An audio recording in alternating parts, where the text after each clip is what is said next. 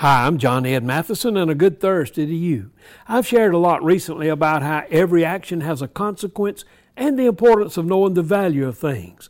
Both of these actions were evident in what happened to Thomas Colucci.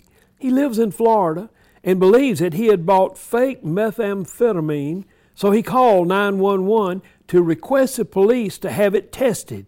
Colucci said that he was an experienced drug user and knew what it should feel like, and he wanted to put the seller in trouble.